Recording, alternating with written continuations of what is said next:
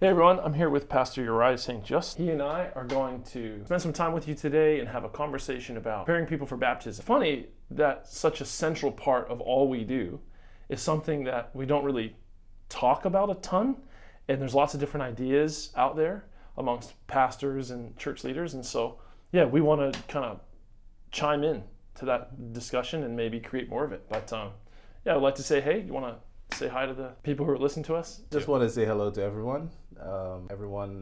My church members who might be listening, family, friends, wherever you may be around the world. All right. Hey, so Pastor, I want to just kind of begin by throwing a thought out there, right? Yep. Seventh-day Adventists, we have traditionally taken people through a very specific process as we prepare them for baptism. There are many who think that this process is really unnecessary. Maybe it's overkill and can be a hindrance to people's journey with Jesus. And so I want to kind of throw out there something that these people will generally say, people who don't like the process that Adventists typically bring people through, to kind of get us going. So people will oftentimes say, hey, listen, man, in the New Testament book of Acts, you see, in Acts chapter 8, Philip and the Ethiopian eunuch, just a quick baptism, a short interaction, a spiritual, like burst of energy, as they talk, and the eunuch is baptized. And so why in the world would we, go through this tedious process of studying with people and making sure they understand the doctrine and blah, blah, blah. And they'll cite other examples too from the book of Acts, the story of the Philippian jailer and Paul when he was in prison, and that whole scenario for those of you guys who are familiar. So what do you think? What do you say? What's some things that we say in this regard? Or have Adventists always been wrong in preparing people for baptism? What do you think of the texts of Scripture that are referenced? Well, I like the fact that you say as Adventists, because that means something. That means we're connected. Primarily, we're connected by Scripture, because all human beings are connected, because we're all created by God. And so we are all brothers and sisters. All Christians are connected because we're all saved by the blood of Jesus. So we are also brothers and sisters. But Adventists, we're all connected because of our understanding of Scripture. Yes. That we have accepted a certain understanding of Scripture that the rest of Christianity hasn't. So Scripture is one of the things that binds us together. Yes. Our understanding of Scripture, and of course within the church, they're all different interpretations, but generally on the fundamentals. Yes, we can agree on these fundamentals. Sure, it's like I think it's Psalm 11 and verse 3. It says, if the foundations are destroyed, what can the righteous do? So we as Adventists on our foundations, it's like the Protestants, they would say on essentials, unity, on non-essentials, liberty, in all things, charity. So I think that Adventists, we should be the same. On what's essential to Adventism, unity, non-essentials, okay, whatever. And there's something else that also connects us as Adventists. That's the spirit of prophecy that's manifested in a lady by the name of Ellen White. And her writings, we believe, were inspired by God to guide the church, to grow the church into what it is, not just for numbers, but in terms of its mission, its God-given mission.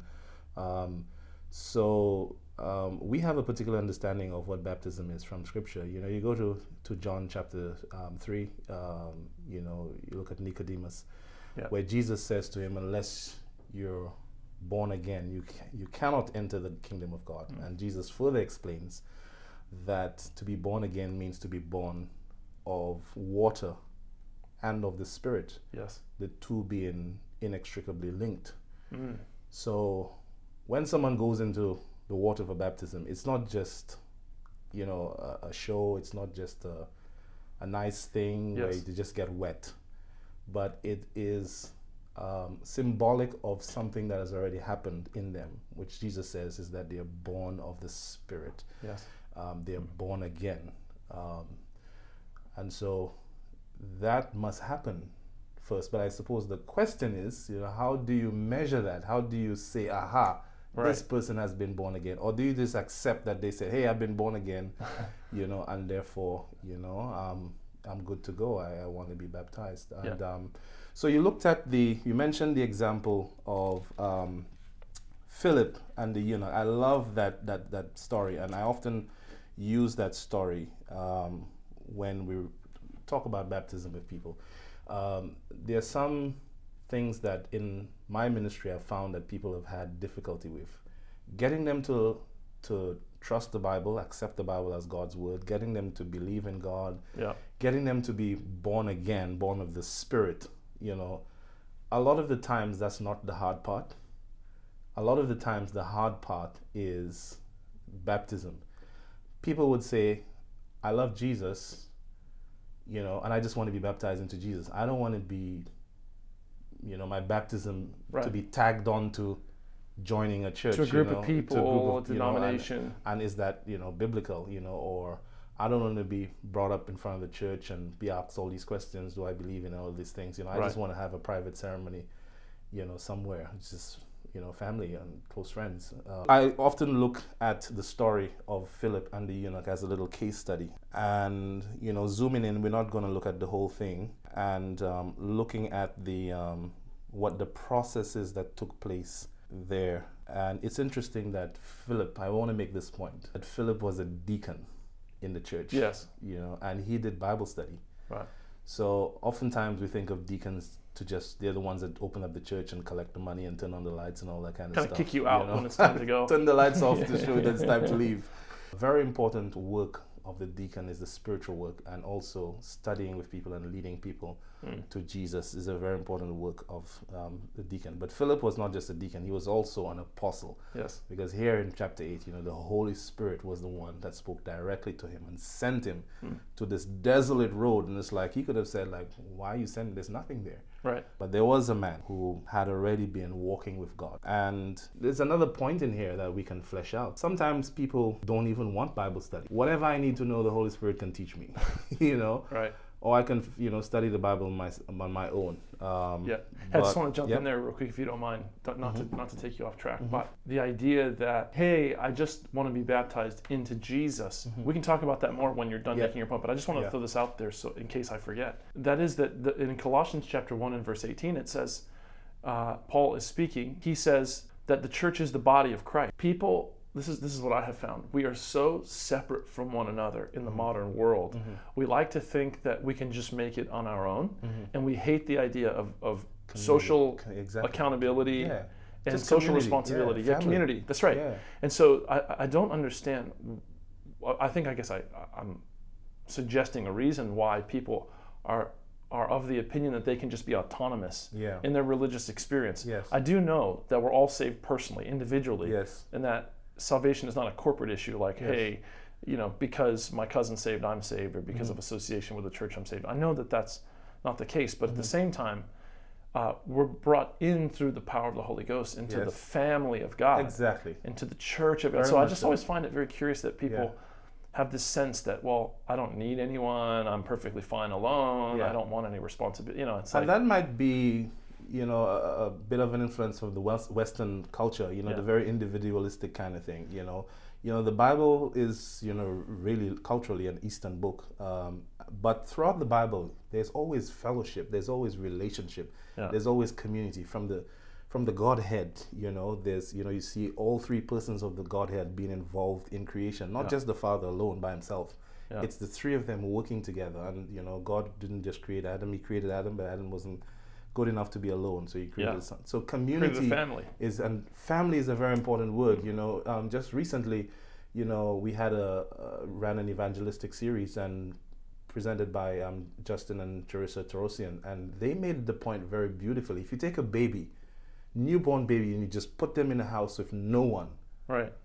What will happen to that baby? The baby's gonna die. Of course. The baby needs to grow in a family. Yeah. And so similarly, a newborn babe into Christ can't just grow. I mean, they might grow, but there's going to be some dysfunction. Yeah.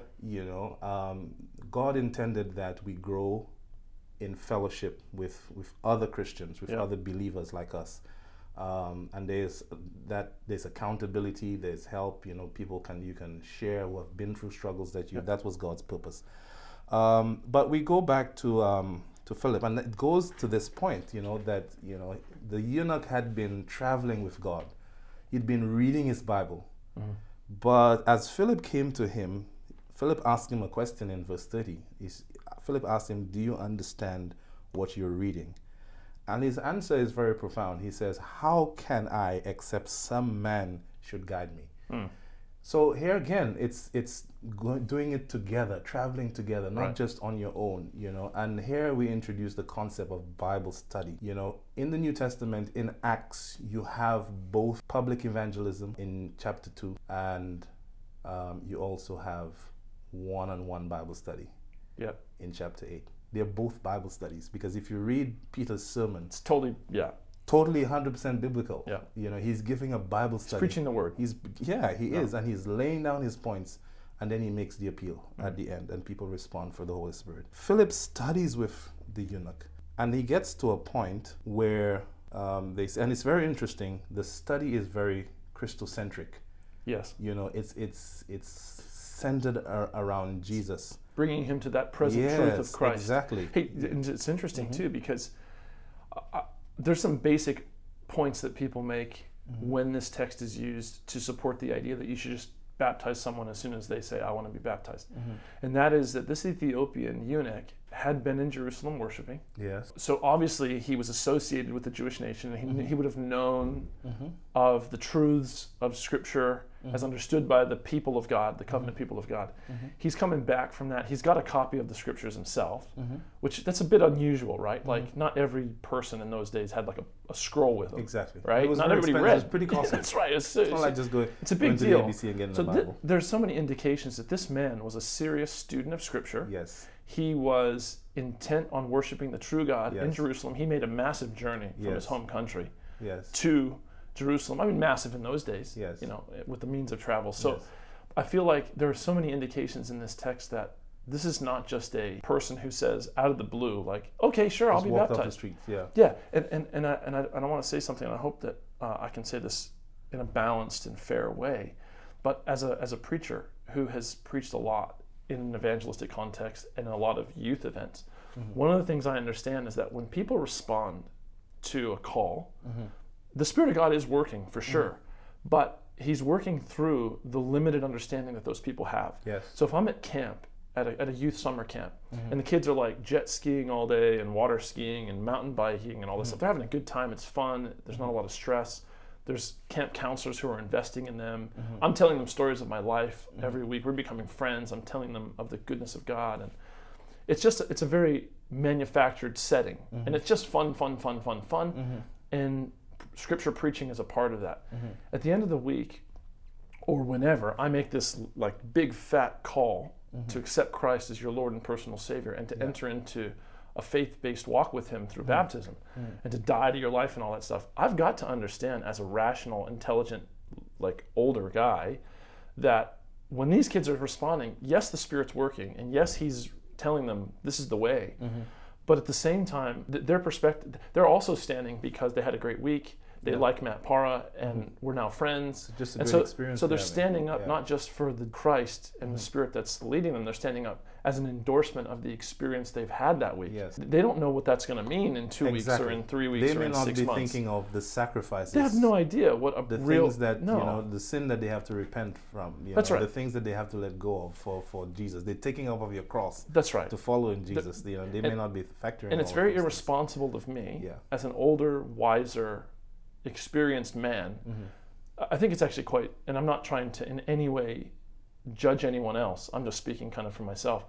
For me, that would be very irresponsible and almost like wishful thinking. It's like an easy road, like just assume, oh yeah, of course they're ready, they know what it really means. And there's a big difference between a kid at a camp that's had fun all week standing for Jesus and somebody in the first century who's going to get their head lopped off for doing it. Whole different prospect. Do you know what I'm saying? Yeah. So I think we need to be wise and realize that sometimes people are standing up as an endorsement of the experience that they've had. And we should take that very seriously 100%, but we should also make sure that they have time sufficient to understand what they've committed to and grow in that understanding. Yeah. So, there comes a point in the Bible, it's very interesting too, that Philip did not make an appeal for baptism. The eunuch was the one who requested, and it's very interesting. The Bible says in verse 36, they came to a certain place where there was water, and the eunuch said, here is water. What is hindering me from being baptized? Yes. He posed this question to Philip, and Philip gave an answer. Philip says, if you believe, you may be baptized. Yeah. So there was a prerequisite for baptism. Now we can say, the prerequisite was simply believing in Jesus. But at that time, that was the big mountain, that was the big challenge, because this was not too long after Jesus died and went to heaven. That was that last piece of doctrinal truth. Yeah, it was the big thing that, to sell to someone that Jesus was the Messiah. Right. That was a big thing, and there weren't all of these other complexities, that we have in the church. I mean, there was probably a little bit of it, in terms of other, heresies that were existing. Yes. Was Jesus real? Was he real flesh? Did he really die? And all these kinds of things. Gnosticism starting to creep in. But the time that we live in now, where you have hundreds of Christian denominations, thousands of Christian denominations. Totally. With different ideas and different beliefs, there is a responsibility that I have to make sure that this person believes and understands Scripture as it is taught, and believes and understands the truth. And if they do believe, then I am permitted and cleared to baptize them. True. So that is very, very, very, very scriptural. It's interesting too. Now I want to go to the dreaded church manual. Yes. And before you do that, I'm gonna throw a scripture out there that fully connects with what you're saying. Yes. I was reading through the book of Luke one day, and in Luke chapter 3, John the Baptist is there, and he's doing his thing, preaching and calling people to repent, because the kingdom of heaven's at hand, and then people are being baptized. And then it says that he says to the people, he says to the multitudes, you brood of vipers, who has warned you to flee from the wrath to come? And then he says, he basically goes on to say, you need to show fruit that's worthy of repentance. Exactly. Now, I mean, this is probably like 15 years ago, I read this passage, and prior to the time I had really focused in on this account of him calling people vipers, I had only thought that he had said that just to the religious leaders. So I thought that he would only refuse to baptize certain Pharisaical religious leaders. But in Luke 3, Luke basically says that he said that to other people too. And the takeaway point is that with repentance, there are outward demonstration, things that you can see that, hey, this person has stopped doing that. That's right. This person is now doing this. It's like, wow, what's going on? You can actually see. That's right. It's the Holy Spirit. It said, Jesus says, you can hear in John 3, you can hear the sound of it. You can you know that the wind is there, but you can't see it. You can see, but you can see its effects. Exactly. The trees are blowing. Exactly. And that's what John is onto. And we've got to be very careful, not being more spiritual than John the Baptist. Exactly. And not being more sanctimonious and high-minded. Exactly. We sometimes fool ourselves in this, that like this guy's sole purpose in life was to prepare the way for the coming of the Christ. And he took his job seriously, and he knew that he was responsible before God to not cheapen the experience of baptism. And if he were to just baptize anybody who came to him, and just like delude himself into thinking that everyone was serious who just verbally could say, baptize me, he would not be doing what God wanted him to do, because he needed to give people a real experience. And make it mean something. That's great, excellent. I mean, thank you so much for bringing that point, because it's like, the fruits of repentance, the fruit of repentance, being associated with baptism. Yes. But I want to start in the manual. It brings a quote from Ellen White in Testimonies, Volume 6, page 95 and 96. And this is what it says: the test of discipleship is not brought to bear as closely as it should be upon those who present themselves for baptism. It should be understood whether they are simply taking the name of Seventh-day Adventists, or whether they are taking their stand on the Lord's side, to come out from the world and be separate, and touch not the unclean thing. Before baptism, there should be a thorough inquiry to the experience of the candidate. Let this inquiry be made not in a cold and distant way, but kindly, tenderly, pointing the new converts to the Lamb of God that taketh away the sin of the world, bringing the requirements of the gospel to bear upon the candidates for baptism. So there's a very serious warning and encouragement that Ellen White is giving here. Yes. You know, she's saying we have to make sure they're not. She talks about taking the name of the Seventh-day Adventist, but today it might just be, hey, we're having a baptism. Do you want to be part of it? It's like, wow, this is like wonderful. Yes. I just want to be part of that. You know, I want to be part of the whole thing. And that, you know, I probably say this unapologetically, that is a cheap way of doing it.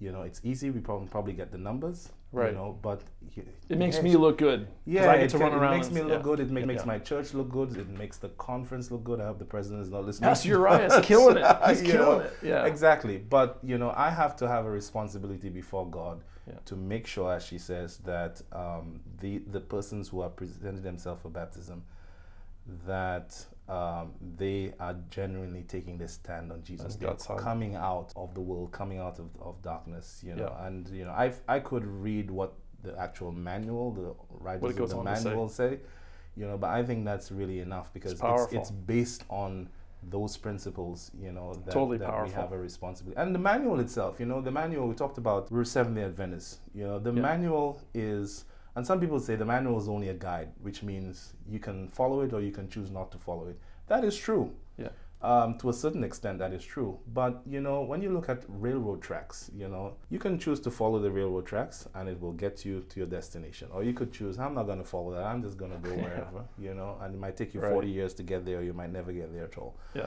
So there is safety because these are people who have, you know, it's the whole church has come together. We've studied the issue based on scripture. Yes. You know, and I don't even need to say based on Ellen White because it's the same thing. Of course, she's reflecting biblical principles in based on scripture. You know, we say, look, this is what scripture requires for some situations. Yeah. Some situations where scripture is silent or doesn't address an issue, the church says this is best practice. Right. You know, and if it's best practice, if it's wise counsel, then we should follow it. If we don't, then there's and you know, I always say as well, any ordained minister can baptize. He has the authority to baptize any person that he wants. We were discussing earlier, Matt, you know, if someone is, let's say I visit North Korea and someone says, baptize me, you know, and if I get caught, I'll be killed. You know, I'm a minister. There's no church board, there's no, you know, baptismal vows. You know, in my heart, I'd have to know, okay, this person is willing to die for Jesus. Yes. You know, what more thorough examination could that be? Right. You know, that's a good point. Do I have to test, you know, this person's sincerity to take this stand for Jesus? Right.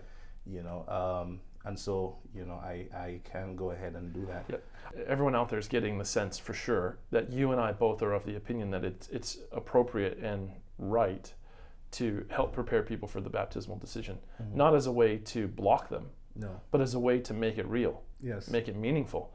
And I wanted to just throw in the point that in Romans 6 it says, know ye not that that those of us who were baptized into Jesus were baptized into his death. Yes. And he just kind of explains very beautifully there what the symbol of baptism means.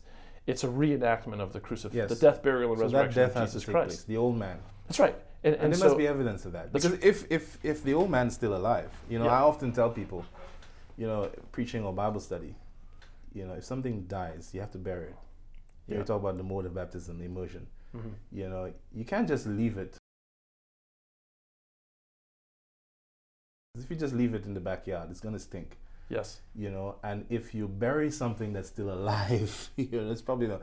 It has to die first. We don't bury things that are still alive. It has to die first, and so the old man has to die. You know. So thanks for putting that image in my mind. Yeah. No, it's good. Yeah. No, I love it. You know. Well, and so a detractor is now going to say, well, you're saying that people are perfect?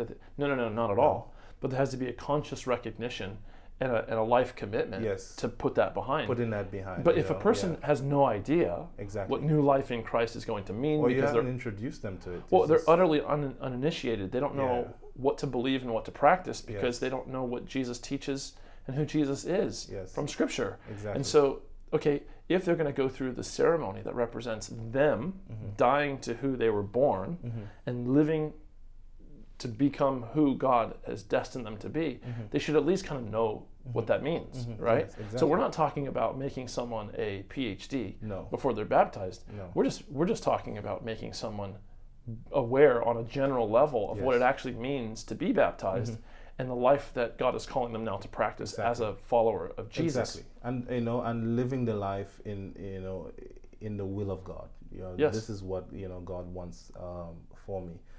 And it doesn't mean that they can demonstrate for us that they never slip up, that they're perfect, and or they're vowing that they will never sin, or they will No. never do this. And it's not that you're vowing that you're doing that, but you're saying that, this is how I want to live my life. Yes. I don't know what's going to happen in the future. No. And thank God for 1 John 1:9. If we confess our sins, and if we sin, there's an advocate with the Father. So there is that provision. Yes. We don't want to do it, but we understand that God is in His grace, is willing to forgive us, when we make mistakes and when we slip up. That's right. And the other issue now we're going to talk about, Yes. sometimes people come and they want to be baptized, but they don't want to be, part of the church. Right. Now, in Acts chapter 2, Acts chapter 2 is the great evangelistic, launching of the church. Yes. And Peter preaching the gospel. And in the end of the last verse in that chapter, the Bible says, praising God, or they were praising God and having favor with all the people. And the Lord added to the church daily those who were being saved. Yes. So there's a very powerful concept here, that when a person is saved, God adds them to the church. God connects them with the church, as we were talking earlier about family. Yeah. You're not born again just out on your own. God connects you. Yes. With the church family. And it makes it very clear in scripture that, those who are being saved, God adds them. And I read that, it's maybe just my thing, because I used to be a church clerk, before I became a pastor, that God, you get baptized and God actually adds your name to the church roll, the heavenly church roll. Right. Amen. But there is that, here in scripture we can see that when a person is saved, they're not just saved by themselves individually, they're saved by the church. They're saved they're added, they're connected. Yes. With the church family. It's funny because Galatians, you're making me think of Galatians 3 and verse 26 that says, for you are sons of God through faith in Christ. So, and then Romans 8:14, whosoever is led by the Spirit of God, the same as a son of God. So as soon as I start to disobey myself and crucify the deeds of the flesh and follow the Spirit, as soon as I allow the Spirit to be my guide, and as soon as I have saving faith in Jesus Christ, I'm a son of God. Right? Yes. That's what the Bible teaches. So if I'm a son of God through faith in Christ, then guess what that makes me in relationship to everyone else who has faith in Christ? Brothers and sisters, we have one family. There you go. Yeah. So you cannot separate the idea of becoming a child of God and not being a sibling of other people who are children of God. And now this is where it gets tricky, because many people would then say, well, it says faith in Jesus, not member of the Adventist movement. And this is where we're getting into a little bit more of a complex issue, because we're not in the first century now. We're like 2,000 years away from that, and we've gone through, as a church, as the Christian church, we've gone through the great apostasy that was predicted by Paul. The church has been devastated and fragmented. It inculcated all kinds of pagan ideals. And so it is true on a kind of universal level that there's a church that is not defined by any denominational boundaries. That's true. We can acknowledge that. That's in the 28 fundamentals under the church. But we understand through the Bible, not through our personal views, but through the Bible, the prophetic record shows the devastation of the Christian church in Revelation 12 and 13, and a remnant movement that kind of begins to pull back together what was lost. And so we see our movement as that remnant movement. And so how in the world could we be responsible to our call before God if we didn't help restore knowledge and understanding and in the people that God has entrusted us with, if that makes sense. Anyways, so much more could be said on that matter, but I would say the main thing that I would like people to remember from what I've just said is that you can't be a child of God without being a brother or sister of the other children of God. And if you're family, I mean, you'd think you'd want to associate, right? Like, if you're a functional family, and if you're in Jesus, you're a functional family. And so, and so, somebody might say, okay, the church, but, they, in 1 Corinthians chapter 12, verse 13, it says, for by one Spirit are we all baptized into one body. Whether we be Jews or Gentiles, whether we be bond or free, and have all been made to drink into one Spirit. So we're all baptized into one body. Yeah. And that's where we come to the verse that you were referring to earlier on in Colossians chapter 1, verse 18. It says, and he, referring to Jesus, is the head of the body, the church. That's it. So again, we are baptized into one body, 1 Corinthians 12:13, and Colossians 1:18 says that body is the church. So it supports exactly what was written in Acts chapter 2, verse 47. That's right.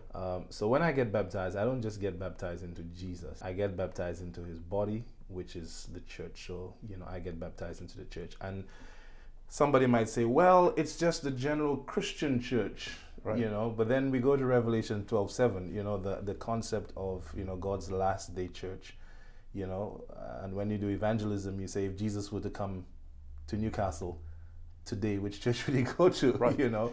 And as we talk about the history of Christianity, as Revelation predicted as well, the departure from the truth, the apostasy that the church would go through, and God has set up the Seventh-day Adventist Church, we believe, yes, in the last period of Earth's history, and God has always had a faithful people, yes, but called and raised the Seventh-day Adventist Church with this particular message to bring the truth to this world. And so that is why when I am baptized, the body that I enter into, I associate with, I become identified with, is the remnant church. In the Old Testament, we're just studying through Nehemiah in our Sabbath school quarterly lesson studies. Mm-hmm. The whole concept of a remnant is an Old Testament concept. Mm-hmm.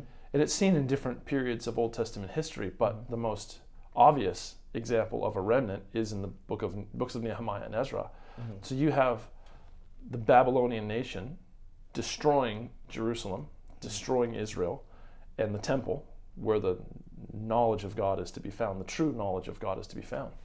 And now the remnant are people who are there in the right place geographically, restoring the temple, rebuilding the temple. So they're physically repairing what Babylon destroyed. Mm-hmm. Now, there are Jews in Jerusalem and there are Jews still in Babylon. They're all Jews, right? They're all children of the covenant with God.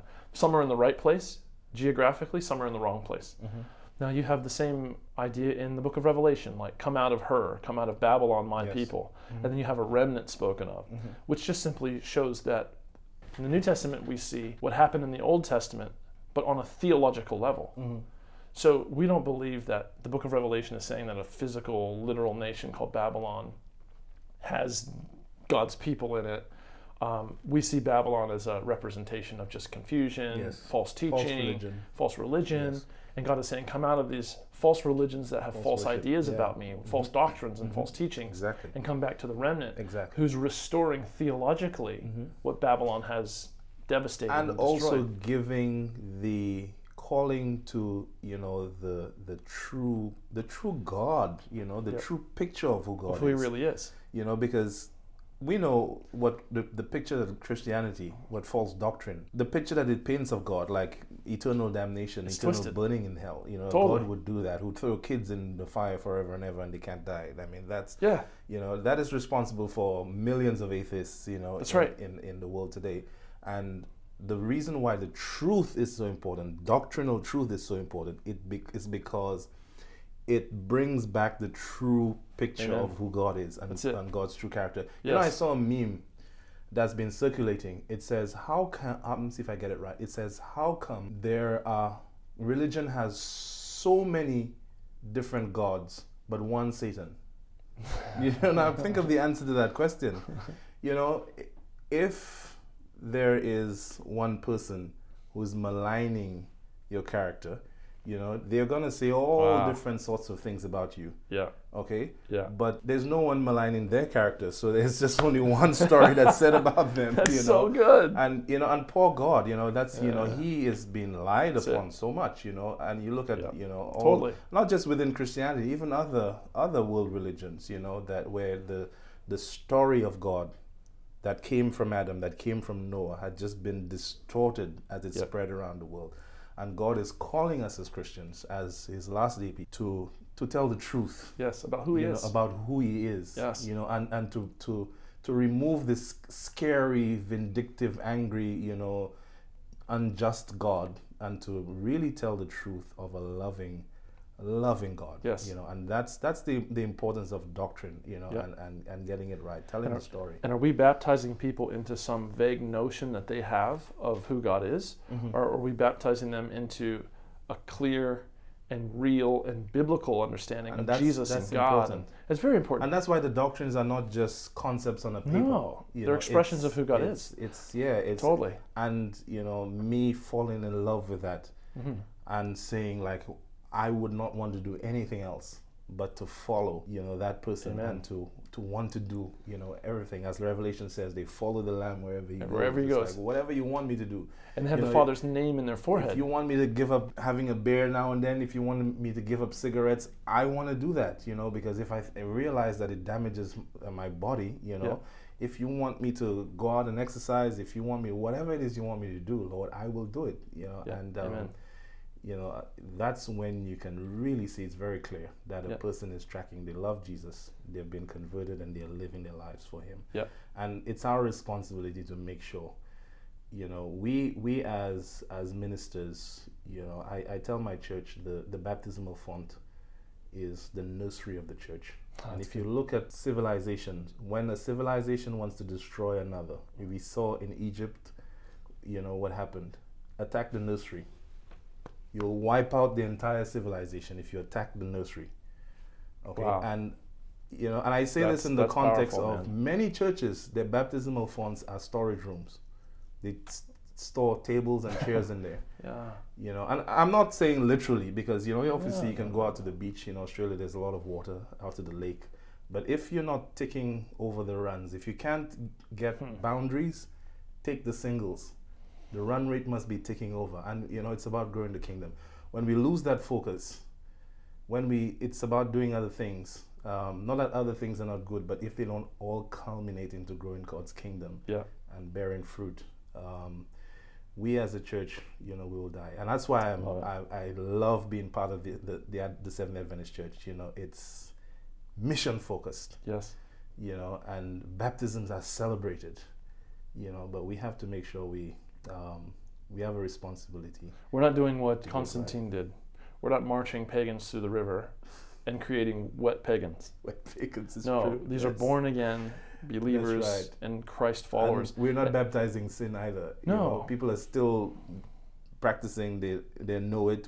And sometimes, unfortunately, some people are not even taught. They're not even told. That certain things. It's bad parenting. It's bad parenting is what it is. And I wanted to we're going to close with a few things, because I think we're in a good place to close. But I just want to throw out something based on what you were saying about God's character. Revelation describes the world as drunk. It's fitting that term is being used to describe the world. False teaching affects your behavior. Mm-hmm. So your view of who God is and how God functions and what is doctrinally true or false, that affects how you act. Yes. So in the medieval church period, they had torture chambers in the basement of the churches. So I've been to Europe. I've been to Germany, Austria, France, England. I've been to for Poland, Czech Republic. They've all got these beautiful cathedrals, Catholic cathedrals from the Middle Ages, and man, they're awesome. Like you walk inside of those things and you're just like, whoa.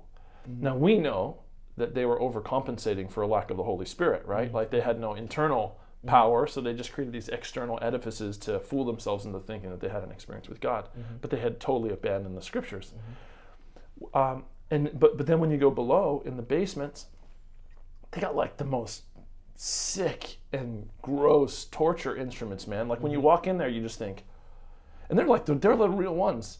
Like they're the ones that they use. So like you're looking at something that ripped a guy in pieces. Like and you're looking at it. Used it. It's under the church. Yeah. So if you don't submit to the teachings, the dogmas, the decrees of the church, they take you downstairs and like rip your skin off and poke holes all over your body and torture you for weeks and set you on painful objects of torture.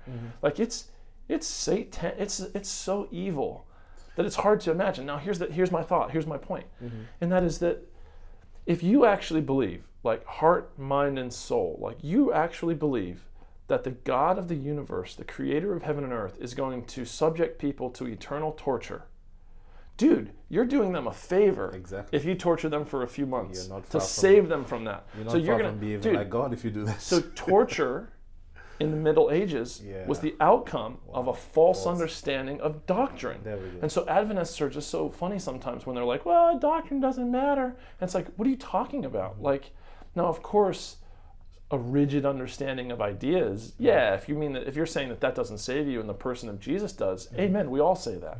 But to say doctrine doesn't matter, and then you look back on Christian history and you see, like, the torture of millions of people because of the false doctrine. So false doctrine made them drunk. So they did these horrible things. The treatment of indigenous peoples. Why do we suppose that white Christian believers from Western Europe felt that they were entitled to just dispossess people? Well, manifest destiny. Calvinism. God destined some to be damned and some to be saved. And when you show up in a foreign country and you have military advantage over people, who do you think they're going to be? And they're all pagans anyways. They're going to be the ones who God destined to burn. And you're the ones. I say that in quotes, by the way. I'm saying that's what I believe. So I just wanted to throw that out there because it's on the same lines of what you're saying. Hey everyone, thanks for listening in, and keep us in your prayers. Keep our church in your prayers. We want to be the best we can be for Jesus and for those he died for. And so please continue to have this conversation. You could disagree, you could agree, but let's keep talking and praying and seeking the truth on this matter, so that way when we bring people into our church family, it'll actually mean something, and they'll know that it means something. Anyways, God bless you all, and have a fantastic day. We'll talk soon. See ya.